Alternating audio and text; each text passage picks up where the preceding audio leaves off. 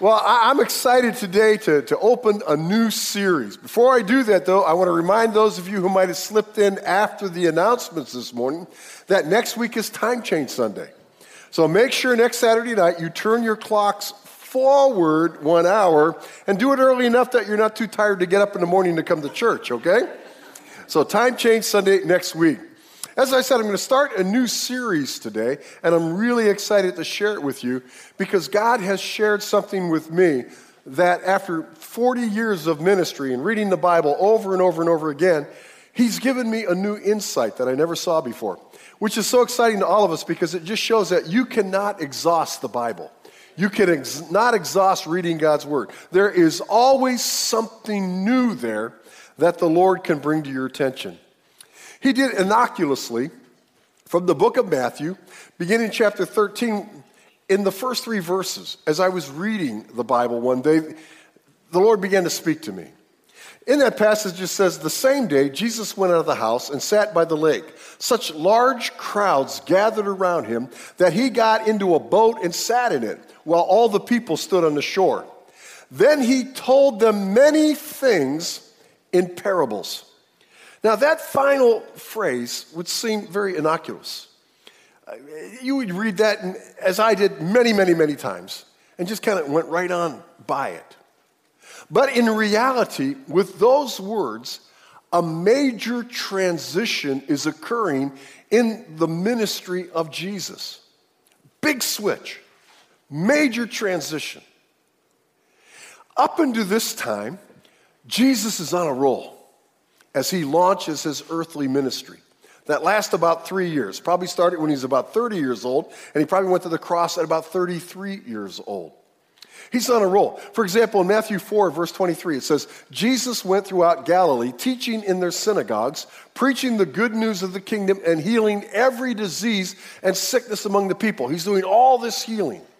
It goes on to say, news about him spread all over Syria, and the people brought to him all who were ill with various diseases, those suffering severe pain, the demon-possessed, those having seizures, and the paralyzed, and he healed them. So people, by the thousands, are coming to Jesus for the healing power that he's manifesting. Matthew 4, verse 25 says, large crowds from Galilee, the Decapolis, Jerusalem, Judea, and the regions across Jordan followed him. Now, this Decapolis, that was a series of 10 cities that were east in Israel, east of the Sea of Galilee, that were kind of the outstretches of Greek and Roman culture in the Roman Empire at that time. So Jesus was not only appealing to Jewish people, he was appealing to Gentile people. They were flocking to him. And after hearing their teaching, like in Matthew chapter 7, it said the crowds were amazed at his teaching because he was teaching like someone who really had authority from heaven and not just like the teachers of the law and the preachers of that day. So Jesus was a superstar. He had achieved superstar status. People by the thousands. In that verse we looked at just a moment ago, there was such a big crowd when he came out of the house that he had to get in a boat and row offshore so that he could speak and teach to all those different people. But now, all of a sudden, Scripture says he began teaching them using parables. Now, parables are thought to be human stories with a heavenly interpretation or application. Parables use simple life things to apply profound spiritual truths. And all of a sudden, Jesus starts using parables. Up in this time, he didn't. Up in this time, he's very open about what he's teaching. And he's teaching about many different life topics and many different eternal topics. And of course, we see over and over again that he's performing miracle after miracle after miracle. So much that his fame has spread all through the Middle East, and people are coming to witness this great teacher. But all of a sudden, he changes tactics completely. And he starts using these stories. Now, we see this shift in the response of his disciples, who in Matthew 13:10 says, the disciples came to him and said, what are you doing? Why are you speaking to the people in parables? They immediately catch it. This has never happened before. And then Jesus responds with this. Verse 11, Matthew 13. He replied to him, the knowledge of the secrets of the kingdom of heaven has been given to you, but not to them. Profound statement. He said, the knowledge of the secrets about the kingdom of heaven, I'm giving to you, but I'm not giving it to them. Now, why would Jesus withhold the secrets of the kingdom of heaven from the people? Why would he do that? Well, as we examine this passage a little deeper, we find the explanation. It says that same day, Jesus went out of the house and sat by the lake. Such large crowds gathered they had to get in a boat and row offshore. Now again, at face value, we might just blow right past that and go, okay, yeah, he came out of the house. But when I looked at that phrase, the Holy Spirit brought something and said that same day. And so I said, all right, so why does the scripture emphasize the same day? And it got my mind thinking, what else happened that day? In order to understand what else happened that day, you have to go back to Matthew chapter 12. Let's see what happened that day. That would cause Jesus to execute such a major transition in his teaching the people. That would keep him withholding the secrets about heaven to them. Back in chapter 12, the day is the Sabbath day. It is a Saturday. And all the Mosaic laws of the Sabbath take place on this day. And in Matthew chapter 12, verse 1, it says, at that time Jesus went through the grain fields on the Sabbath. His disciples were hungry and began to pick some of the heads of grain and eat them. They're tired. They've been doing the work of the Lord. Remember, there's thousands of people following them all over the place, and they're pressing on them, and they want all this, and they're bringing their sick people to them, and all this attention is, and they're exhausted, and they haven't had any time to eat. So they're walking through a field, a grain field, and they're starved. And so the disciples start doing what we do. They start picking off some of the grain and eating it, trying to get something in their bellies. But Scripture says, Matthew 12:2, when the Pharisees saw this, they said to him, look, your disciples are doing what is unlawful on the Sabbath. The Pharisees, if you're new to Scripture, were the elite religious people of the Jewish population. These were the people who lived out the Mosaic law with more passion and more minutia than anybody else. These were the people all the Jewish people looked up to as the religious leaders in Israel. And they saw the disciples, and they said, Jesus, would you just look at your followers, your disciples? They're doing what's unlawful on the Sabbath. They're harvesting. They're picking food. They didn't care about they were starved. They were hungry. They had been doing God's work. And Jesus said, come on, guys. His response is, which one of you who had a sheep who walked away from your fold and fell into a crevice wouldn't reach out and pull that sheep out on the Sabbath day? And he says, and think about this. Whenever the priests go in on the Sabbath day to offer the sacrifices, and they're working, they're violating the Sabbath law too. So he says, get over it.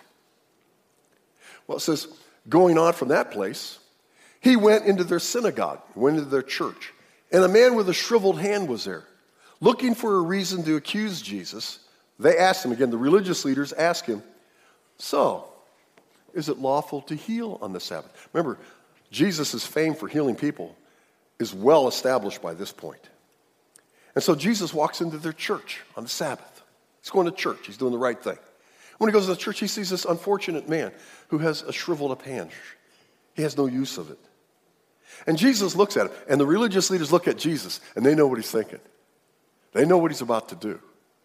And so tell us, Jesus, tell us, Master, tell us, Teacher, is it lawful for you to heal on the Sabbath day? And Jesus goes again. He goes, come on, guys. And so it says, it goes on, it says to the man, stretch out your hand. So he stretched it out, and it was completely restored, just as sound as the other hand. Jesus gives this guy something that only he could have given him, only God could have given him. But look what happens. But the Pharisees went out. They went out to the lobby of the church. They went out, and they got together, and they started plotting how they could kill Jesus. Imagine that. They wanted to kill him. Well, Matthew 12:15 says, aware of this, Jesus was aware of what they were up to. Jesus withdrew from that place. He leaves the synagogue. He leaves the church. And when he left, all kinds of people got up and followed him. And he began to heal them again. They brought him a demon-possessed man who was blind and mute. And Jesus healed him so that he could both talk and see. And said all the people were astonished by this demon-possessed man who was blind and he was mute, and that Jesus was able to heal him. And they asked this, they said, could this be the son of David? Could this be the Messiah? Could this be the Redeemer of Israel, the rescuer, the great king? Could this be the one that we've been waiting for hundreds and hundreds and hundreds of years? But then right after they start talking about that, then the religious leaders come in again, and they say this in Matthew 12:24. But when the Pharisees heard this, they said, it is only by Beelzebub, the prince of demons, that this fellow drives out demons. They said, listen, don't you people get fooled by this charlatan, this fake. He said, it's only because he's possessed himself by Beelzebub, which is another name for the devil, for Satan. He says he's a demon. He's satanic. Don't you follow him. The only reason he's able to cast out demons is because he's a demon himself. Then some of the Pharisees and teachers of the law said to him, teacher, if you're so great, show us some miraculous sign. Now, does anybody else get the irony of that question? He's a superstar because he's been performing all kinds of miracles. He's been giving sight to the blind. He's giving hearing to the deaf. He's giving speech to the mute. He's restoring withered hands and withered legs. He's helping the paralyzed to walk for the first time in their life. What are they looking for? He's already brought the dead back to life. Show us something that we might believe that you really are from God. Jesus says to them, a wicked and adulterous generation asks for a miraculous sign, but none will be given except the sign of the prophet Jonah. Jesus is now forecasting his own resurrection. And he says, you are evil-minded, you are evil-hearted, you refuse to believe. And he said, I'm not giving you no miraculous sign, because your heart is evil. He says, only be one sign, that's the prophet Jonah. Remember, Jonah was the Old Testament prophet who was swallowed by the great fish and remained in the belly of the great fish for 3 days and 3 nights, and then the fish vomited him up on the shores of Nineveh, where God had sent Jonah to go preach. Jesus was talking about his resurrection 3 days after his crucifixion. Well, Jesus was still talking, verse 46, Matthew 12. This is all on the same day. Talking to the crowd, his mother and brothers stood outside wanting to speak to him. And so someone told him, your mother and brothers are standing outside. They want to speak to you. Now, with all this rejection, now all of a sudden, his mom and his siblings are outside. And they're saying, go tell him to come out here. We want to talk to him. Now, I'm not sure what happened here. But what is strongly implied is that either they heard that Jesus was making a commotion and all this stuff was going on with these religious leaders, and they decided they better get down there and pull him out and tell him, Jesus, you need to dial it back a little bit here. You're going a little too far. Or, what I think is even more probable, somebody who had been witnessing all this went to them and said, you better get down there and shut your son up. He's going too far. He's stepping over the line. He's going to get himself and his disciples hurt real bad. And for whatever reason now, they try to silence Jesus by saying, your mom's outside. She wants to talk to you. Your brothers are outside. They want to have a word with you, Jesus. And you remember what Jesus said? Jesus said, he who obeys the word of my Father is my mother and my brother. Now, all this has happened on that one day. And so Jesus, in response to all this, says to his disciples, the knowledge of the secrets of the kingdom of heaven is given to you, but not to them. Now, understand, Jesus isn't having some kind of an emotional meltdown because he's had such a bad day. Jesus isn't responding out of human emotion, human anger. Because Scripture clearly tells us, but before Matthew 13, when all this happens, earlier on in his ministry, Jesus is already seeing a trend of all these people following him. In Matthew 11:20 says, then Jesus began to denounce the cities in which most of his miracles had been performed. Why? Because they didn't repent. Jesus already started denouncing all these places. He had done all these miracles. Why? Because even though he was doing miracles, even though he was demonstrating his divine power and authority, people were not making a spiritual application to it. It wasn't doing anything good in the spiritual lives, minds, and hearts of the people. So he started renouncing all those cities. They don't really care about the things of God. Soon thereafter, he's going to end the first part of his ministry. And it's recorded in Matthew 16, verses 13 and 14. When he finishes this first important part of his ministry, he gathers his disciples around him. And he says, when Jesus came to the region of Caesarea Philippi, he asked his disciples, all right, so who do people say I, the Son of Man, am? What are people saying? Who do they think I am? And they respond, well, some think you're John the Baptist come back to life. Remember, Herod had beheaded John the Baptist. So, some think that you're Elijah, that great prophet come back to life. Some think you're Jeremiah, another Old Testament prophet who's come back to life. And others think you're another prophet. In other words, they come back and they say, people think that you're a good religious teacher. But remember what Jesus does next? He says to his disciples, but who do you say that I am? And that's when the Apostle Peter stands up and says, you are the Christ, the Son of the living God. See, they weren't getting it. Why would Jesus withhold the secrets of the kingdom of heaven from the people?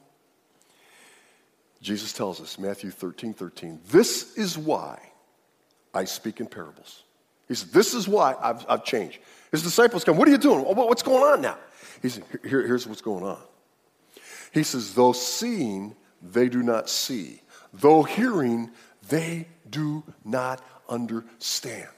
See, Jesus knew that the vast majority of these huge crowds of people who were following him around were actually just a bunch of thrill seekers. They were into the hype. They were into this new thing that was exciting and going on in Israel. They were all about getting some of their family members healed and their friends healed. And they wanted to see all these miracles. And it was just exciting. But Jesus knew that the vast majority of the people following him were not sincerely interested in the kingdom of heaven. They weren't interested in the life to come.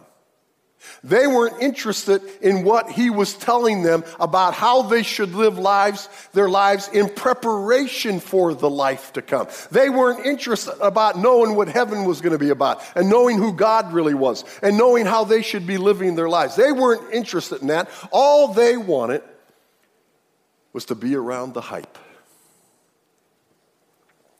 In fact, that's exactly what Jesus' first parable is about. Look at it. First parable. Matthew 13, verse 3. A farmer went out to sow his seed. As he was scattering the seed, some fell among the path, and the birds came and ate it up. Some fell on rocky places where it did not have much soil. It sprang up quickly because the soil was shallow, but when the sun came up, the plants were scorched and they withered because they had no root. Other seed fell among thorns, which grew up and choked the plants. Still other seed fell on good soil, where it produced a crop, 100, 60, or 30 times what was sown. He who has ears, let him hear. This is what Jesus was preaching to the people from the boat. This is the very first parable that Jesus ever teaches. And it's actually a running chronology of his ministry up to that time and how the people have responded to him. See, the seed in this parable represents the Word of God. What Jesus was talking about, what Jesus was teaching about God Jehovah and things to come. And the ground that the seed falls on is talking about the attitude on the part of the people who heard, what they did with it, how they responded to it. And Jesus said, see, these secrets, what this parable means, is given to you, but not to them.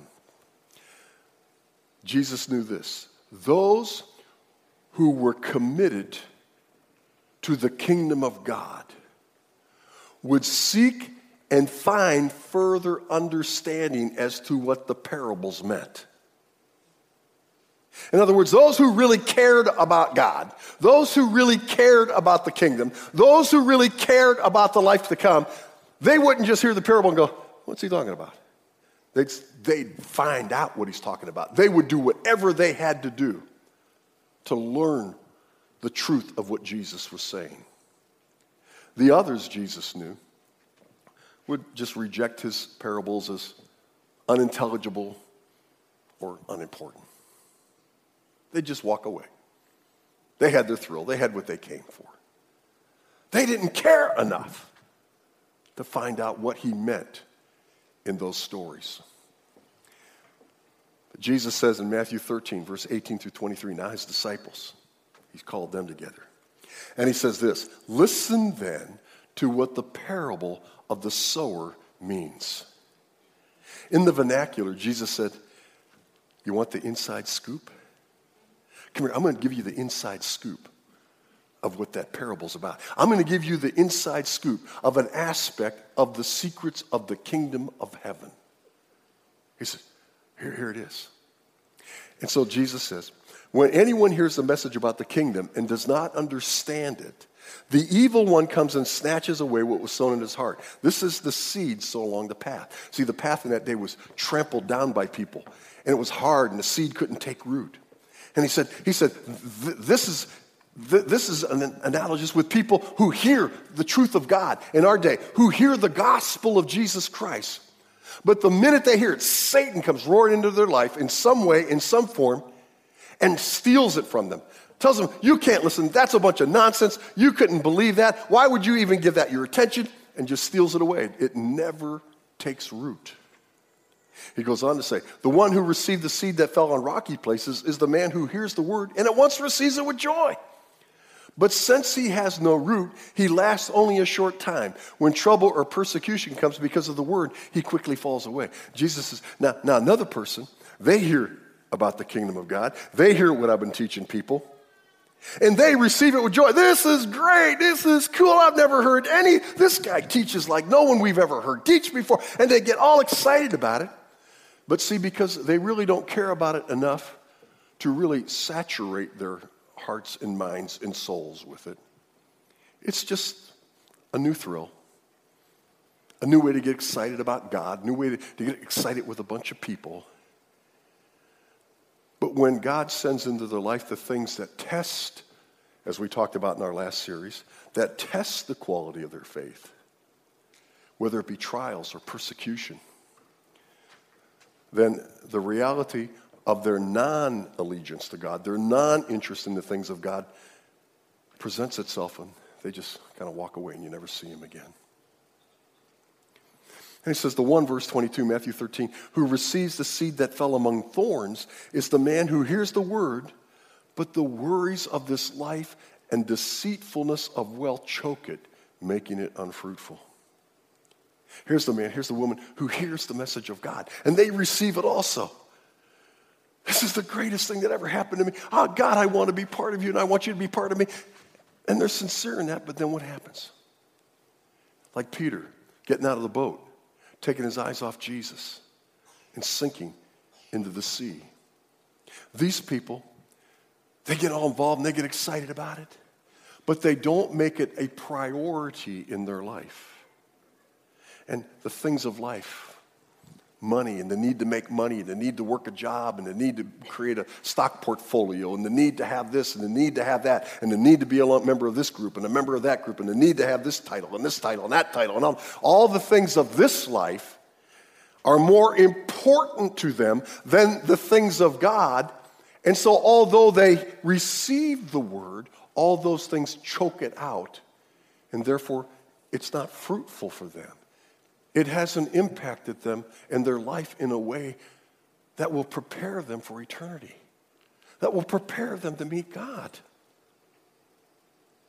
But finally, he says, but the one who received the seed that fell on good soil is the man who hears the word and understands it. Why does that woman hear it and understand it? Because they seek understanding.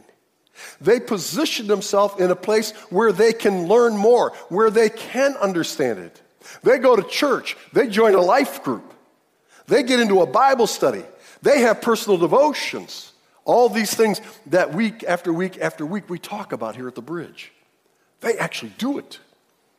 And it says, how does it result in their life? They produce a harvest 100 times more than what they sow, 60 times. And the ones who just dabble, 30 times the investment they put into the kingdom of God.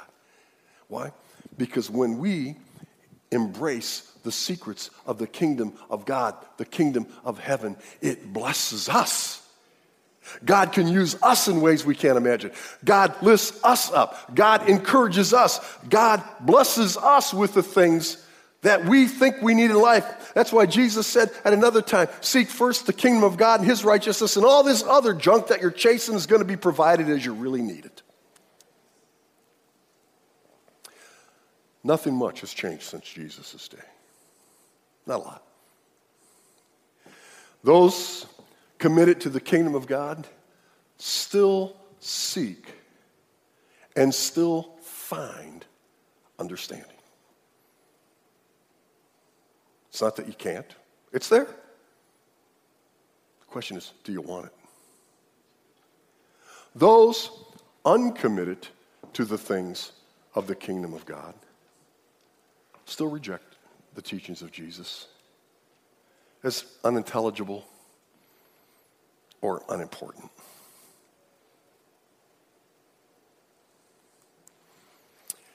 Jesus said, Matthew 13:15, for this people's heart has become calloused. God, Jesus said, these people's heart, they've become callous towards me, callous towards the things of God. They hardly hear with their ears. It's not that they're not hearing, but they're not listening. They have what? Closed their eyes. That is willful action. They have made a decision that I'm going to close my eyes to the things of God. I'm going to pursue the things of the world. Jesus goes on to say, otherwise, they might see with their eyes. It's not that they can't. God wants them to see. Jesus wants them to see. Otherwise, they might hear with their ears. Otherwise, they might understand with their hearts. And what? And what? Turn and do something about it. And if they do, look what Jesus said. I would heal them. I will heal them, Jesus says today. Because the words of Jesus are as true for us here on March 5th, 2017, as they were for the people that heard Jesus speak these words from the boat 2,000 years ago. Jesus says to his disciples, blessed are your eyes because they see, and your ears because they hear. And he says, for I tell you the truth, many prophets and righteous men long to see what you see, but did not see it, and to hear what you hear, but did not hear it. Jesus said, you want the inside scoop? People like Elijah and Moses and Joshua and Jeremiah and Isaiah and Abraham and Jacob and Isaac, they would have died. They would have given their ears to hear what I'm sharing with you. They'd have given their eyesight to see what you're seeing, being demonstrated, the awesome divine power of God that you're witnessing right now. But they never got to see it. You know, the same is true for us today. All those Old Testament great people, they would have loved to have been under the day of grace that we're under, and not under the rules and regulations and rituals of the Mosaic law. Not having to go to some priest with a poor lamb, a poor goat, or a turtle dove, and have that animal slain for some sin they had committed, even knowing that that won't take care of the sin issue. It was just a shadow of what was to come that they hadn't seen yet. And that shadow that was to come was Jesus dying on the cross as an atoning sacrifice for all the sins of humanity. See, that's the day we live in. And all those people, they couldn't imagine what we now know and what God now offers us. How about you? How about you? Are you ready for the inside scoop? Do you care about the inside scoop? Do you really want to know the inside scoop about the secrets of the kingdom of heaven? I didn't fully ever get it before. I knew Jesus spoke in parables, but I always thought they were just random, but they're not. As I've restudied them, relooked at them, they are all little stories that reveal yet another dimension of the kingdom of God. They're another little snapshot of a secret to the kingdom of heaven. And Jesus fully wants us to have the inside scoop, if our hearts hunger for it. Let's bow our heads. How about you? Do you hunger for the inside scoop? Do you hunger? Do you really want to know more about what God has for you? If you do, come back. Because that's what we're going to be talking about over the days to come, over the weeks to come. Maybe you're here today, and I need to share the most important inside scoop of all with you, and that's how you get to heaven in the first place. There's a lot of world religions trying to tell you how to get to heaven, how to get back to God. But Jesus came to tell us. Jesus came to give us the inside scoop on eternal life and eternal forgiveness of our sins. You want to hear the inside scoop? Jesus said it about himself in John 14:6. Jesus said, I am the way, and I am the truth, and I am the life. No one comes to the Father except through me. That's the inside scoop. It's the only way. Jesus. There's no other way. You can't live a good enough life to get there. You're never going to live a good enough life to get there. You can't buy your way there. You couldn't possibly have that much money if you were the wealthiest person on planet Earth. You can't hook yourself up with a certain denomination. All you can do is what Paul writes to the Romans in Romans 10:9 when he says, confess with your mouth Jesus is Lord, and believe in your heart God raised him from the dead, and you will be saved. That's it. That's the inside scoop. I know it sounds simple. And you might say, it can't be that easy. Well, why is it that easy? Because it's a gift. John 3:16 says, for God so loved the world, he what? Gave his one and only Son, that whoever believes in him will never perish but have eternal life. Ephesians chapter 2, verse 8-9 says, for it is by grace you have been saved through faith. It is not of yourself. It's the what? Gift of God, not by works, so that no one can boast. Listen, if you've never trusted Jesus as your Savior, here's the inside scoop. You need to do it because it's the only way you'll go to heaven. It's the only way your sins can be forgiven. If you're here today and you've never done that, don't leave this campus in that condition. Come and see any one of us in these light blue shirts today that have the bridge on them. All the pastors of the church are wearing these shirts today. Come to any of us. We would love to get one-on-one with you and show you how you can know that eternal life will be yours. Or go out as you leave the church and go to the east patio. That would be to your right as you exit the church. And there's the next step booth there. Go there and to the next step booth, and someone there can walk you through what God's word says about how you can have eternal life. Look up at me at least. If neither one of those things you're ready to do, go by our guest services booth or one of our literature racks and pick up one of these little blue books that says, "You Can Be Sure." This little blue book will walk you through what God has revealed in the Bible about how you can know that your sins are forgiven and heaven will be your home. Right here, the inside scoop. It's right here. Do you care enough to find the answer? That's the key. I'm excited to share what I'm going to share with you. And I hope you'll be here every week that you can be here. I can't cover every single one of the parables, but I'm going to cover some that are really eye-openers and really do give us an additional insight to the things of the kingdom of God.